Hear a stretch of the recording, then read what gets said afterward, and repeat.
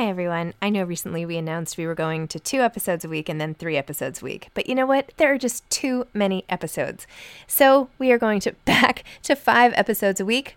Still a reduction from 7, but there were just too many interviews scheduled, and I didn't want to make all the authors wait for too long. So I hope you can keep up with me. Listen to 1 a week as you're on your way to work or on your way home or putting your kids to bed or whatever it is you're doing. Moms don't have time to read books now 5 times a week. Hiring for your small business? If you're not looking for professionals on LinkedIn, you're looking in the wrong place. That's like looking for your car keys in a fish tank. LinkedIn helps you hire professionals you can't find anywhere else, even those who aren't actively searching for a new job but might be open to the perfect role. In a given month, over 70% of LinkedIn users don't even visit other leading job sites. So start looking in the right place. With LinkedIn, you can hire professionals like a professional. Post your free job on linkedin.com/people today. Life is full of what-ifs. Some awesome, like what if AI could fold your laundry? And some, well, less awesome, like what if you have unexpected medical costs? United Healthcare can help get you covered with Health Protector Guard fixed indemnity insurance plans. They supplement your primary plan to help you manage out-of-pocket costs. No deductibles, no enrollment periods, and especially no more what-ifs. Visit uh1.com to find the Health Protector Guard plan for you. You should celebrate yourself every day, but some days you should celebrate with jewelry. Whether you want to commemorate an unforgettable moment or just bring some added sparkle to your collection, Blue Nile can offer you expert guidance and a wide assortment of jewelry of the highest quality at the best price. Go to BlueNile.com today and experience the ease and convenience of shopping Blue Nile, the original online jeweler since 1999. That's BlueNile.com. BlueNile.com. Hi, I'm Zibby Owens, and you're listening to Moms Don't Have Time to Read Books. This 30-minute podcast features a new author interviewed by me every single day, 365 days a year, for about 30 minutes. I am also the publisher for Zibby Books, which publishes 12 books a year in fiction and memoir. Our books are already out now. You can check it out on zibbybooks.com. And we have a magazine called Zibby Mag, where we have lots of wonderful essays and lifestyle features. That's at zibbymag.com. We have classes at zibbyclasses.com. And I recently opened a bookstore in LA called Zibby's Bookshop at 1113 Montana Avenue at 11th Street in Santa Monica. I hope that you are able to enjoy some of our other offerings. But this here podcast is the basis of all of it and started in 2018. And no matter what I do, this is basically my favorite thing. Enjoy. I had the immense honor of interviewing Barbara Kingsolver and her daughter, Lily Kingsolver. Together, they wrote COYOTE'S Wild Home. Barbara Kingsolver grew up in rural Kentucky. She earned degrees in biology from DePaul University and the University of Arizona and has worked as a freelance writer and author since 1985. Her books, in order of publication, include The Bean Trees, Homeland, Holding the Line, Women in the Great Arizona Mine Strike, Animal Dreams, Another America, Pigs in Heaven, High Tide in Tucson, The Poisonwood Bible, Prodigal Summer, Small Wonder, Last Stand, America's Virgin Lands with photographer Annie Griffiths Belt, Animal Vegetable Miracle, A Year of Food Life, The Lacuna, Flight Behavior, Unsheltered, How to Fly in 10,000 Easy Lessons, and Demon Copperhead, which is still on the bestseller list. She served as editor of Best American Short Stories 2001. Her books have been translated into more than 30 languages and have been adopted into the core literature curriculum in high schools and colleges around the nation. She has contributed to more than 50 literary anthologies, and her reviews and articles have appeared in most U.S. newspapers and magazines. Demon Copperhead was named an Oprah Book Club selection immediately upon publication, and in 2023 was awarded the Pulitzer Prize for Fiction. Demon Copperhead also received Britain's prestigious Women's Prize for Fiction, formerly known as the Orange Prize, making her the first author in the history of the prize to receive the award twice. Barbara Kingsolver was named one of the most important writers of the 20th century by Writer's Digest. In 2000, she received the National Humanities Medal, our country's highest honor for service to the arts. Critical acclaim for her books include multiple awards from the ABA and American Library Association, among many others. The Poisonwood Bible was a finalist for the Pulitzer Prize and the Orange Prize, and won the National Book Award of South Africa before being named an Oprah Book Club selection. Animal Vegetable Miracle won numerous prizes, including the James Beard Award. The Lacuna won the Orange Prize for Fiction in 2010. In 2011, Kingsolver was awarded the Dayton Literary Peace Prize for her body of work. She is a member of the American Academy of Arts and Letters. Her daughter and co-author, also actually the first author listed on the book, as Barbara will explain, Lily grew up in Southwest Virginia, where the Appalachian Mountains ignited her passion for wild creatures and the places they live. She has shared her love of the wild as a naturalist and educator in state zoos and parks in Southwest Virginia and the Space Coast of Florida, where she is currently working on a graduate degree in environmental education. She lives in Florida with her husband, dog, and several reptiles.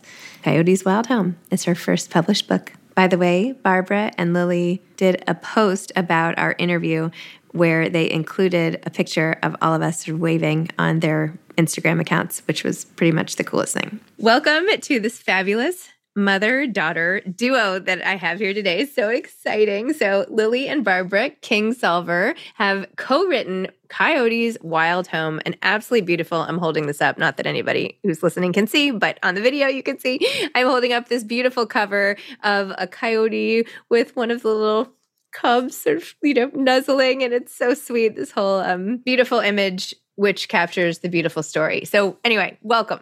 Thank you. Thanks for inviting us. This is my first podcast ever, so I'm super excited here. People often put me first because this is so low key. No stress, just the opportunity for you to talk and tell us everything about the book. So how did you two decide to team up on this book? Why this book in particular? Why Coyotes? Tell me the whole story. Well, Mom, do you want to start? Okay, I'll start because it started with an invitation that came to me from Griffin Press, telling me about this wonderful series they have, Voices for the Voiceless, which is children's books that engage children with nature and with wild animals. So they had read a novel of mine that had a lot of information about coyotes in it. And so they thought that I might be just the person to write a children's book about coyotes for their series. I looked at this, they sent me a previous book about warblers, A Warbler's Journey. And I looked at that book, which is beautifully produced. I love the idea, but sadly, I had to write them a letter back saying, I wish I were the right person. This is a great idea, but I can't write children's books. I've tried. I don't have those skills. I just don't. Lily came over that day because that was before she went to Florida for a couple of years to get her master's degree. We've always lived pretty close together and will again, right, Lily? Yes. So Lily came over, saw this beautiful book on my kitchen table and said, wow, what's this? And I told her, and then she saw my letter and said, well, why wouldn't you want to do this? It's so important to give predators some good press, in children's books.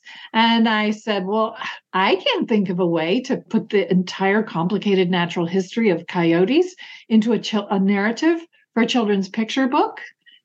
And Lily said, well, what about this? And she just rattled the plot right off there and then. And I said, Lily, you're the person who should write this book.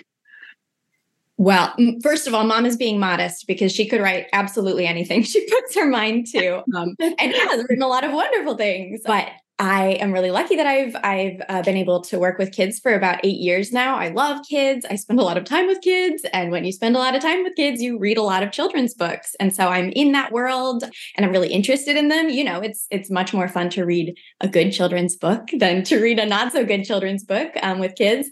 And so I was just so excited for Mom to have this opportunity. I wasn't at all thinking of being part of it at first. I was just like, oh, Mom, you can't miss this chance to be in this world. It's so dear to my heart. And I was so honored by her invitation to be part of it. And I guess the rest is history. Then we worked together. Lily's being modest too, because It really was entirely her idea. It really did just unroll so naturally. And I don't have that skill. I mean, Lily has a different skill set. She's a wonderful poet. She's really engaged and really good at talking with children. And this is a particular skill, Lily, that you have of explaining complicated things in a way that children can understand. And it's with great respect and it's not condescending. It's really a special skill. And she's got it. And so we wrote back to Griffin Press instead. We tore up my letter saying, can't be done, and sent a different letter saying, how about if we do it as a team? And it turns out that Griffin Press is a mother-daughter team as well. So they loved the idea. But Lily is the first author on this book for a reason. It was her idea, her story. We enjoyed working together on it. And we really enjoyed bringing in our friend, Paul Maroka, as the illustrator. It was a fabulous project, but it really all happened because of Lily. Because you came into my kitchen that day and saw that, but it was serendipity. Meant to be. I feel so lucky. So after you sent the letter back, what happened? Did you sit down and write it together right away? How did you collaborate? Did you write it on paper? Somebody had a computer? What did that whole process look like? So Griffin accepted this proposal very, very soon before I moved to Florida. So all of a sudden I was not near mom anymore. And it was really wonderful to have this project that we were working on because I think it connected us, especially in those first few months where I felt kind of untethered here. I was, just starting grad school, didn't know a lot of people. It was great to have that reason to call home every other day, even though I probably would have been doing that anyway because I was homesick. But I was like, we need to talk about page 14. I was going to say, Lily, we text each other sometimes 15 times a day. We're lucky to have a really wonderful adult relationship. One of my favorite things about having daughters is that they grew up to be amazing women who are my friends. So it was really as friends and colleagues that we got to work on this project together. The beginning of the process was that it's the first children's book for both of us. We had no idea of the format or really sort of what the rules were. So after Emily and Dana, very enthusiastically said, yes, let's do this as a team. They said, write up a proposal. So we sent them a proposal for our story that was about, what was it, Lily, 3,000 words? Oh, Mary, yeah. And that was our proposal. And they wrote back and said, well, a children's picture book has to have about 1,200 words. So we said, oops. And I would say the most challenging and interesting part of the process for us was really condensing even further these big ideas that we had about biology and predators and how predators are so important to ecosystems, reducing that all to 1,200 words. I think in the end, we ended up with maybe 1,400, but it was we just kept thinking and thinking. And a big light bulb moment for us, I think, was when we realized that in a picture book, the pictures really are worth 1,000 words. So we figured out how to lean on the pictures. We don't have to describe the setting. We let the illustrations do that. What else, Lily? What can you think of that was challenging for us in the beginning? Oh, goodness. Yeah, a lot of it was just honing those things down. Also, because biology ideas are so big, letting go of certain things we wanted to say, realizing that we couldn't fit every single thing into a children's book. And that's okay. It doesn't need to be every single thing. There can never be enough children's books. Maybe that's a different one in the future. And so, yeah, accepting that we could only put a certain amount of message and then deciding what our message was going to be was a challenge, but a really good one. And I feel like we both brought our own perspectives from our own work experiences in the past. I mean, I absolutely would not have been able to do this whole process without mom saying, okay, this is the part where we send them this, this is the part where we send them the manuscript. This is the part where like she knows the whole process of writing a book, which I would not have been brave enough to go into by myself. Even, I texted her this morning and said, what do you do on a podcast? How many hours? So. Full disclosure, she said, will we have to talk for hours and hours? No. And I said, I've never had one that lasted more than an hour, and the time goes really fast. No, I would not keep you on. That is no.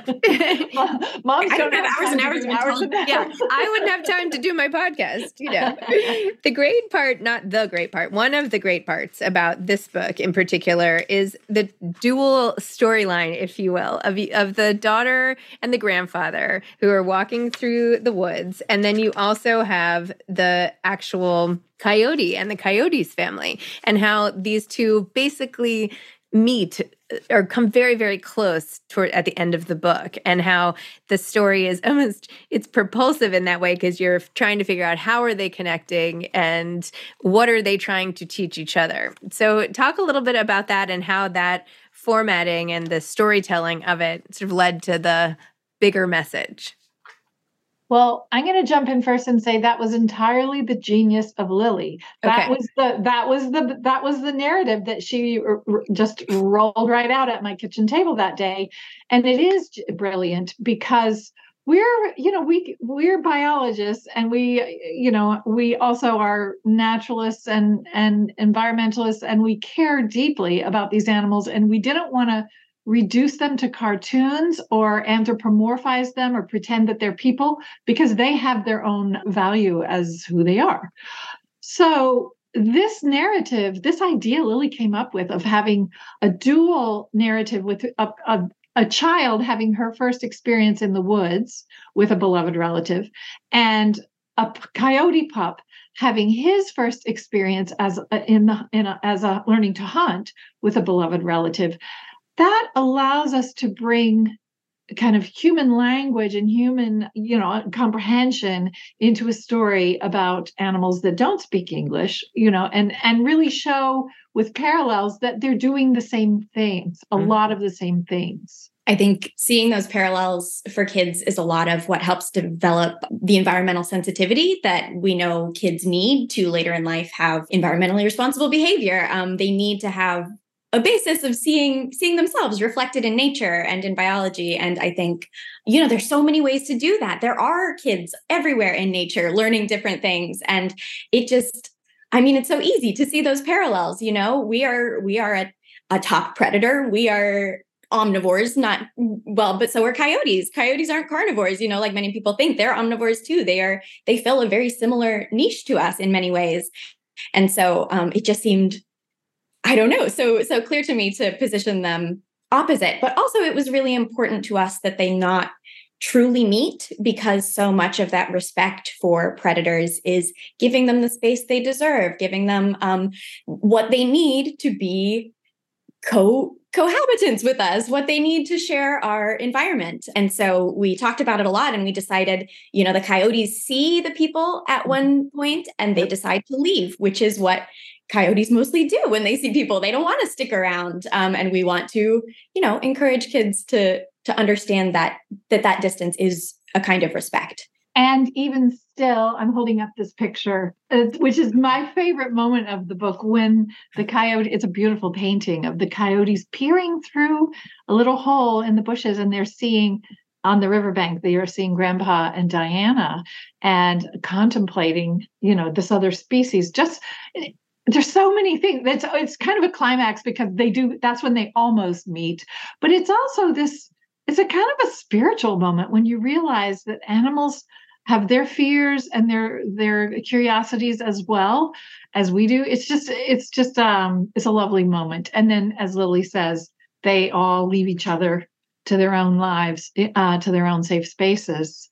So yeah. And another thing that was really helpful and useful with this device of the double narrative is that Diana, our little girl who is on her first camping trip, with her grandfather is she's from a city and she's new to this world. And so it gives us a natural opportunity for grandpa to explain things to her. And when she hears the coyotes, she's afraid. And he explains to her why he's not afraid and how important predators are in this ecosystem. What an important job they have to do. And Diana thinks, oh, animals have jobs. So it's this way of introducing a sort of a teacher into the story in a natural way that just comes right up out of the story. Amazing. Well, I think it's so important, particularly now, but always, when you fear something, someone, to really make sure you understand. Because once Diana and her grandfather really understand, and they understand what the role is and who they are and what they're thinking and feeling, it's really just this big opportunity for more empathy and to stop the fear and, the retaliation. Often fear causes action, which can be incredibly harmful. And I think part of the story is like, take a beat here and figure it out. Like, why should you not be afraid? Or how can you have respect for someone else who is doing what they need to be doing and coexist that way? Yeah, one of the main reasons we wanted to do this book, actually, I'm sorry, I interrupted you, Lily. Do you want to talk about our feelings about predators and predator representation in literature? I mean, go. You can start for sure. We have a lot of similar things to say. I do think predators are so vilified, and we have always been the kind of people who care deeply for things that are misrepresented, who want to give care to things like the big bad wolf, that are positioned in all of these stories as these terrifying others that are just representative of all things bad. And kids have the ability to understand nuance because kids understand stranger danger. Kids understand the difference between their parents and people that they meet on the street. So they can understand that it's okay to meet something that's very different from you that could have the potential to be dangerous if you react in appropriate ways, if you keep your distance just like you would with a stranger, if you don't engage, if you don't go with them, right? There are ways for kids to understand just non-action. If you see something you're afraid of, you don't have to approach it and fight with it. You can just remove yourself. And that's respectful to the animal. I work in a nature preschool, and I'm thinking of last week. We live in Florida, so we have lots of wonderful fauna. And last week, a 7-foot rat snake came into our nature nook. And I said, oh, what a beautiful rat snake. And then it sat there all through nature nook time. And the kids, some of them said that they were very afraid, and others said they loved it and they, wanted to make it a picnic. And I said, don't do that,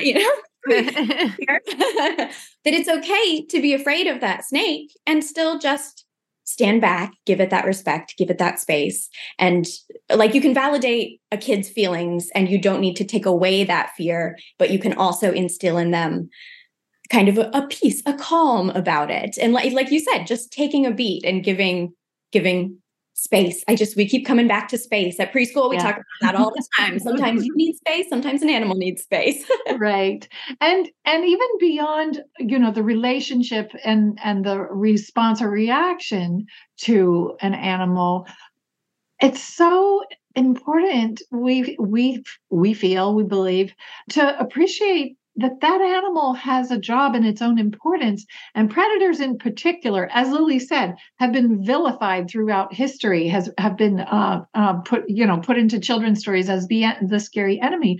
In fact, predators are incredibly important. Predators are certain predators, like wolves, like coyotes, are keystones in their ecosystems that help keep the whole thing in balance.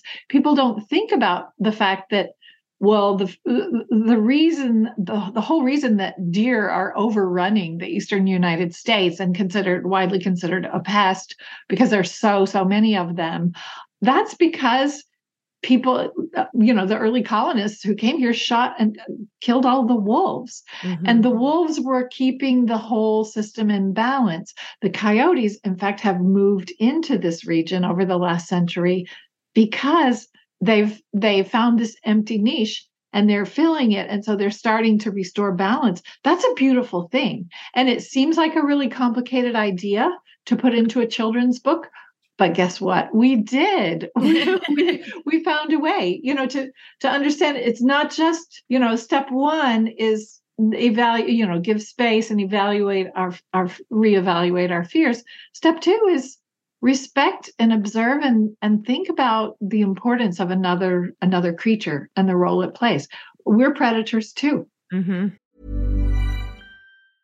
Ready to pop the question? The jewelers at BlueNile.com have got sparkle down to a science with beautiful lab-grown diamonds worthy of your most brilliant moments. Their lab-grown diamonds are independently graded and guaranteed identical to natural diamonds, and they're ready to ship to your door. Go to BlueNile.com and use promo code LISTEN to get $50 off your purchase of $500 or more. That's code LISTEN at BlueNile.com for $50 off. BlueNile.com, code LISTEN. Hey, it's Ryan Reynolds, and I'm here with Keith, co-star of my upcoming film, If, only in theaters May 17th. Do you want to tell people the big news? All right, I'll do it. Sign up now and you'll get unlimited for $15 a month and 6 months of Paramount Plus Essential Plan on us. MintMobile.com/switch. Upfront payment of $45 equivalent to $15 per month. Unlimited over 40 gigabytes per month. Face lower speeds. Videos at 480p. Active Mint customers by 531.24 get 6 months of Paramount Plus Essential Plan. Auto renews after 6 months. Offer ends May 31st, 2024. Separate Paramount Plus registration required. Terms and conditions apply if rated PG. Planning for your next trip? Elevate your travel style with Quince. Quince has all the jet-setting essentials you'll want for your next getaway, like European linen, premium luggage options, buttery soft Italian leather bags, and so much more. And is all priced at 50 to 80% less than similar brands. Plus, Quince only works with factories that use safe and ethical manufacturing practices. Pack your bags with high-quality essentials you'll be wearing for vacations to come with Quince. Go to quince.com/pack for free shipping and 365-day returns.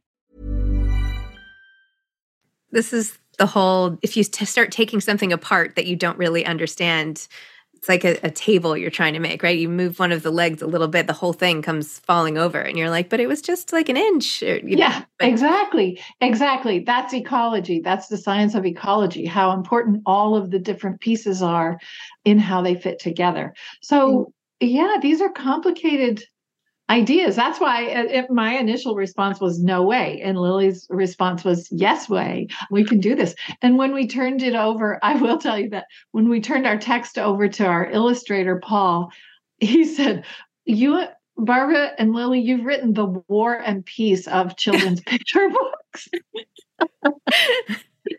So we're kind of proud of that. You should be proud. Well, it still works. And, Lily is a teacher. I know you know this, but it still works. It's still easily communicated. And I think people sometimes underestimate what kids can understand. And a lot of books don't necessarily value, their bright intellects and everything. So anyway, I would not worry about the kids. This was totally, this is great and very entertaining. And the art itself is just absolutely beautiful. When did both of you, or maybe Barbara, it was your love that informed Lily's, but become such, staunch environmentalists and nature lovers? And how is that part of your family life on like a day-to-day basis? Like my family and I don't have a specific view on the role of predators in literature, for example, but you do. So tell me a little bit about that and how is this dinner table conversation? How does this all come up with the two of you and the rest of your family? Well, Mom, you should start because you were an environmentalist before I was born. Well, I think it's just completely integrated into our lives. And I will say that it probably is an essential part of this is the fact that both Lily and I grew up in a rural place. Mm-hmm. I grew up in rural Kentucky. My playground was the woods, the fields and the woods around our house. So from the time that the earliest I can remember, I spent a lot of time on my own without adult supervision. Well, my brother's supervision, he's only 2 years older, so that was very limited supervision. Just, playing in the woods, trying things out, finding, instead of collecting, Pikachu cards or whatever, we collected acorns and beautiful rocks and turtle shells and things that we found. And that was our wonderland. And that sense of wonder and appreciation and awareness that I am one species among many, actually millions of other species who all who all believe, frankly, that they are the most important creature on earth. We all have that sort of centric notion of ourselves, but we're all working together. And even right now, it's important to me that when I look out the window in my office, I'm looking at trees. And it was important to me to raise Lily and her sister with the same appreciation. So what was your playground, Lily? So, yeah, I mean, I have a lot of the same things to say as mom, but I also want to add, I'm getting my master's in environmental education, and I've been learning a lot recently about how we instill these environmental values in kids. And something that we know from research is that in the first, I believe don't quote me on this, but I think the first 1,000 days of a person's life, that is when you have the opportunity to develop this environmental sensitivity. And really before the age of 5, during early childhood, big experiences either of positive interaction with nature or negative, not negative interaction with nature, but seeing something negative happen in nature. So for example, I was really, really lucky that I got to grow up first in the Sonoran Desert, and my parents took me outside every day and I played under the mesquite trees every day. And then when we moved to Virginia, they let me go into the woods every day and explore myself. So I had all these really positive experiences. My husband grew up in a less rural place, and he had a creek behind his house that he watched become more and more polluted. And he said he remembers as a kid finding frogs and bugs, and then the water looks orange, and then it's oily, and then the frogs and bugs aren't there anymore. And he was devastated. This creek that he played in growing up became something else, and he saw this happen, and that impact allowed him to develop a lot of these same feelings about protecting nature and its intrinsic value. And so it doesn't have to be, I mean, I'm so fortunate that I got all these early positive experiences in nature, but it doesn't even necessarily have to be, putting your kid outside in the woods every day. It's really just giving them some experience where they see either the benefits that nature can provide, or they see why nature needs to be protected, if that makes sense. And I just feel so grateful that I was given all those early opportunities to connect to frogs and bugs and coyotes and all the wonderful things out there that not everybody loves, honestly. I feel like your husband's stream should be its own book. Maybe that should be your next. Maybe it is. Actually, that's a really good idea. And so, well, since this is a podcast for moms, I want to say as a mom that I learned really that it doesn't have to be, you don't have to live next to a national park.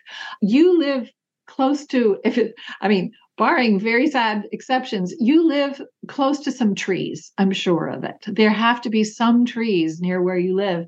And I remember from my earliest days as a mother, that on the fussiest days, it would always calm my babies to take them outside under trees and let them look up at leaves moving in front of the sky. There was just something magically calming. And I don't know, maybe it was helping to calm me down. I was going to say that, but or just the break. But there's something, honestly, I believe it's just, and this is just, this is the theory of Barbara, but I think there's something inside of us that is calmed by natural things, by the sight of things that were not made by humans.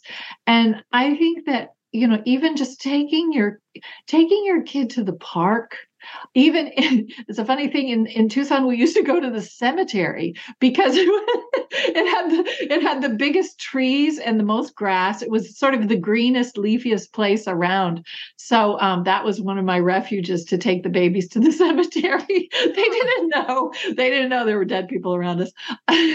But just as a mom, and maybe I was also tapping into my own, the thread of the sort of that river of calm in myself, tapping back to my own childhood, how I always felt comforted by being outside. But I think that I was just thinking, Lily, when you said the first 1,000 days, I'm trying to remember how many times I took you camping in your first 1,000 days. I remember one time, oh gosh, you were not even 1 year old, and we took you camping, and I had you in your car seat, and somehow when my back was turned, you had jumped out of the car seat and you were sort of crawling around in the dirt, covered with dirt, and happy as could be. And, some people might think that was terrible, but it wasn't. It was great for my immune system.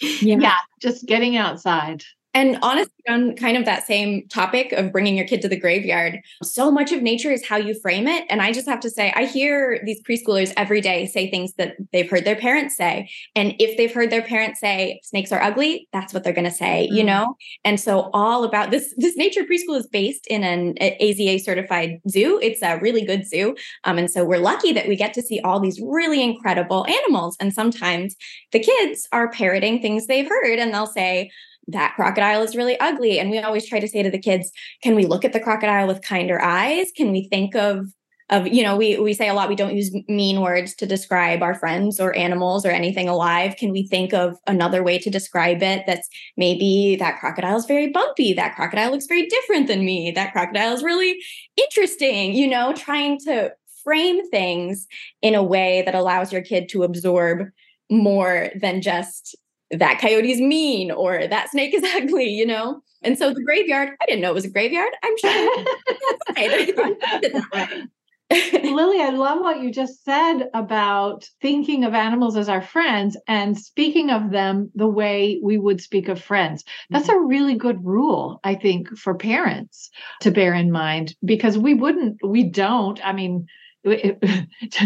doing when we're at our best as parents, we don't speak ill of other people or of friends. We model kindness towards people. And it's interesting that we wouldn't think to extend the same modeling of kindness to species other than our own. We were aware as we wrote this book, as I think one has to be when writing a children's book, that we're also writing for parents. And one thing we're really aware of, and this actually came up in the editing process, because I've read 1 million books to children. Not 1 million books, but certain books 1 million times, it seems. And now Lily has 2, and we're aware as adults that you enjoy reading the books that engage you as well. And so we were aware of several things. One is that we want this to be educational for parents too. We think that, there are parents who are going to learn some interesting ecological information from this book in a very simple, enjoyable way. But also there are things that are harder and easier to read. There was one place where the editors wanted us to, the coyotes howl, that happens a few times. And there was once they wanted us to put it 3 times on the same page. And we said, no, that's not going to happen. just our compassion for the parent. You have to parse out. But also another thing I love about this book, which was part of the format that was given to us by Griffin Press, is that, and I'm holding it up again for those who can see. Yes, I love that. The last 2 pages are for the parents, more for the adults. It's facts about coyotes, and you can learn a lot more information about this beautiful animal from those last pages. And that helped us when we had to pare down our story. We kept saying, well, we can put that in the end pages. Wow.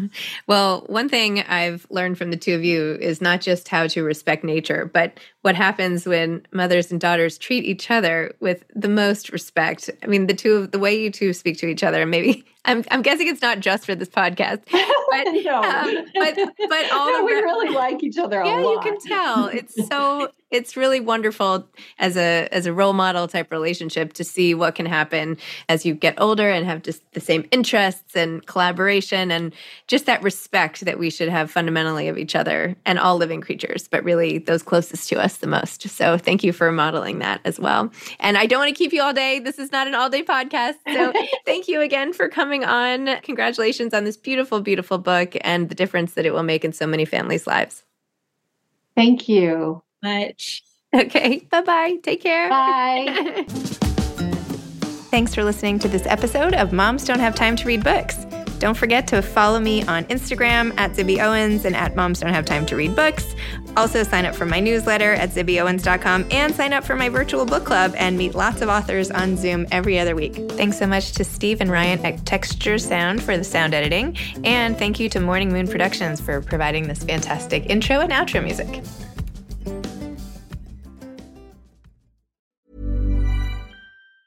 Mom deserves the best, and there's no better place to shop for Mother's Day than Whole Foods Market. They're your destination for unbeatable savings, from premium gifts to show-stopping flowers and irresistible desserts. Start by saving 33% with Prime on all body care and candles. Then get a 15-stem bunch of tulips for just $9.99 each with Prime. Round out Mom's menu with festive rosé, irresistible berry chantilly cake, and more special treats. Come celebrate Mother's Day at Whole Foods Market. Even when we're on a budget, we still deserve nice things. Quince is a place to scoop up stunning high-end goods for 50 to 80% less than similar brands. They have buttery soft cashmere sweaters starting at $50, luxurious Italian leather bags, and so much more.